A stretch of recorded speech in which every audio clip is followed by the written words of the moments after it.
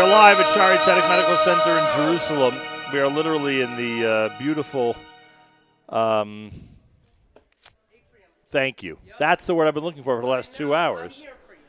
We're in the beautiful atrium, which includes some incredible eateries, some nice gift shops, a pharmacy, and the NSN Nachum Segal Network vestibule, where we broadcast from twice. I guess if we do it 3 times, it'll have to be permanent. So maybe we'll come back and do it again next year.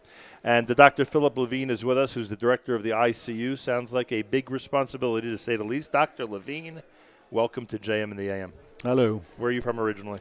From England. Oh, you're from England. And how long have you been at Shaare Zedek Medical Center? Yeah, 5 years. Am I under the right or wrong impression? You'll be shocked I'm starting with this, but I'm under the right or wrong impression that ICUs in general have changed tremendously over the last, 10, 20 years. I remember when ICUs were essentially off limits to any visitors. You wouldn't, you'd literally consider it a space that had to be completely isolated from the rest of the hospital. Now, I'm not saying that those standards have been too relaxed, but it's a little bit different these days. Would you agree or not? Yeah, it's definitely not like that today. Right. In other words, we incorporate the families a great deal into what we do.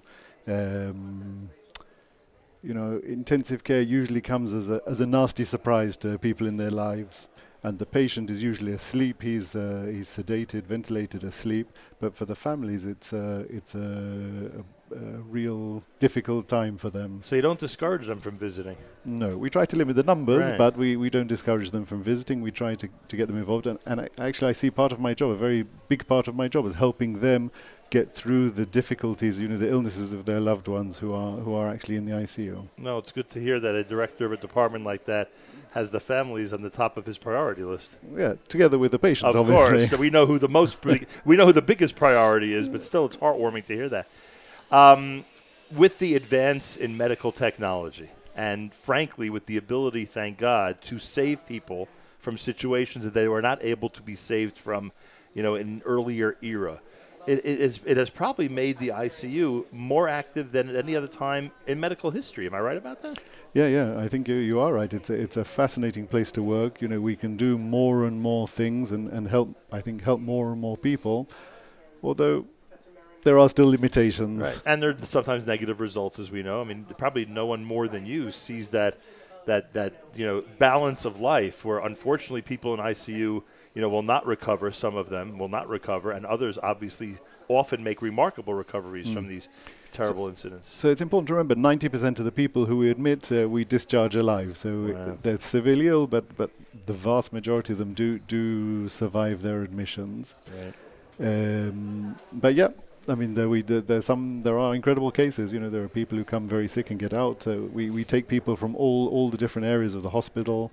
Anyone who's, when things go badly wrong, they end up with us. Right.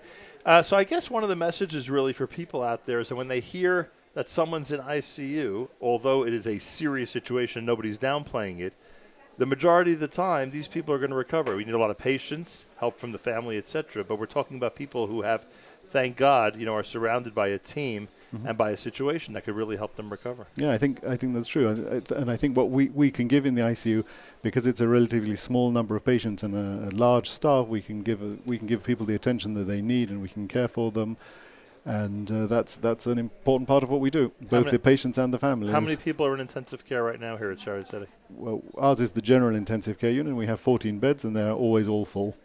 They're always all full. Yeah, 100% occupancy. And that means that if a specific patient would not be there, there would be another patient in the hospital that would need your services? Or so there are other intensive care areas around us also where we can put people in the recovery room, around the operating room, and there's the cardiac care unit and the neurosurgery unit and so forth, and the cardiothoracic unit. So there are patients admitted there as well, but yet there's pressure on our beds. The staff that you have in the ICU unit, are they essentially trained the way emergency room staff would be? Do they have to have that type of, trauma experience or specialty experience in emergency situations in order to be in an ICU? They need intensive care training. And there is specific intensive care training. Yeah, there's an intensive care. I mean, for the nurses, for example, there are courses to make them into intensive care nurses. And intensive care in emergency room is not the same. It's two very different things, different skill sets, different abilities, both very important but different. What would be some of the skills that are necessary to be a good intensive care unit staff member? I mean, I think that, we work as a team. We're a large team, and we work as a team, and the ability to work as a team is very important. And also, as doctors, we work together with the nurses. The nurses do the sort of the hands-on care, and there's one nurse to 2 patients with that. So in America, it would be probably 1 nurse to 1 patient, but here it's slightly less. And they do the sort of hands-on care. They look after the patients, whereas as the doctors, we're one step further away. We're involved in the care, but we're sort of involved in directing the care, and they're involved in instituting the care. And look after a patient, by the way, is a very good way of putting it, because because of the small ratio between nurse and patient, are literally devoting all their time, or at the minimum half of their time, to that patient. Absolutely. And the team also includes the physiotherapist, the dietitian, the social worker. In other words, it's a whole team, and it all has to work together. So that ability to do teamwork is very important to us. What's unique about the Shaare Zedek ICU? Is there something about this hospital that operates either differently, or that you're proud of in terms of what that they provide compared to other ICU units? Well, we in a quite different way from the rest of the world, we tend not to give up. Which may be a good way of putting it, huh? Which may be good and may be bad, but we tend to carry on and keep going for probably longer than other places. And that includes the varied staff that you just mentioned. Yeah. Because not only are the hands-on nurses and doctors not giving up, but the social workers, physiotherapists, etc., are also making this effort to get the most possible out of that patient. Right. So that's what we are proud of. I think that is pretty unique for Shaare Zedek, frankly. Dr. Philip Levine is the director of the ICU unit here at Shaare Zedek Medical Center in Jerusalem. I can't imagine that you have an easy job, so thank you so much for dedicating your career to it. Thank you. A pleasure meeting you.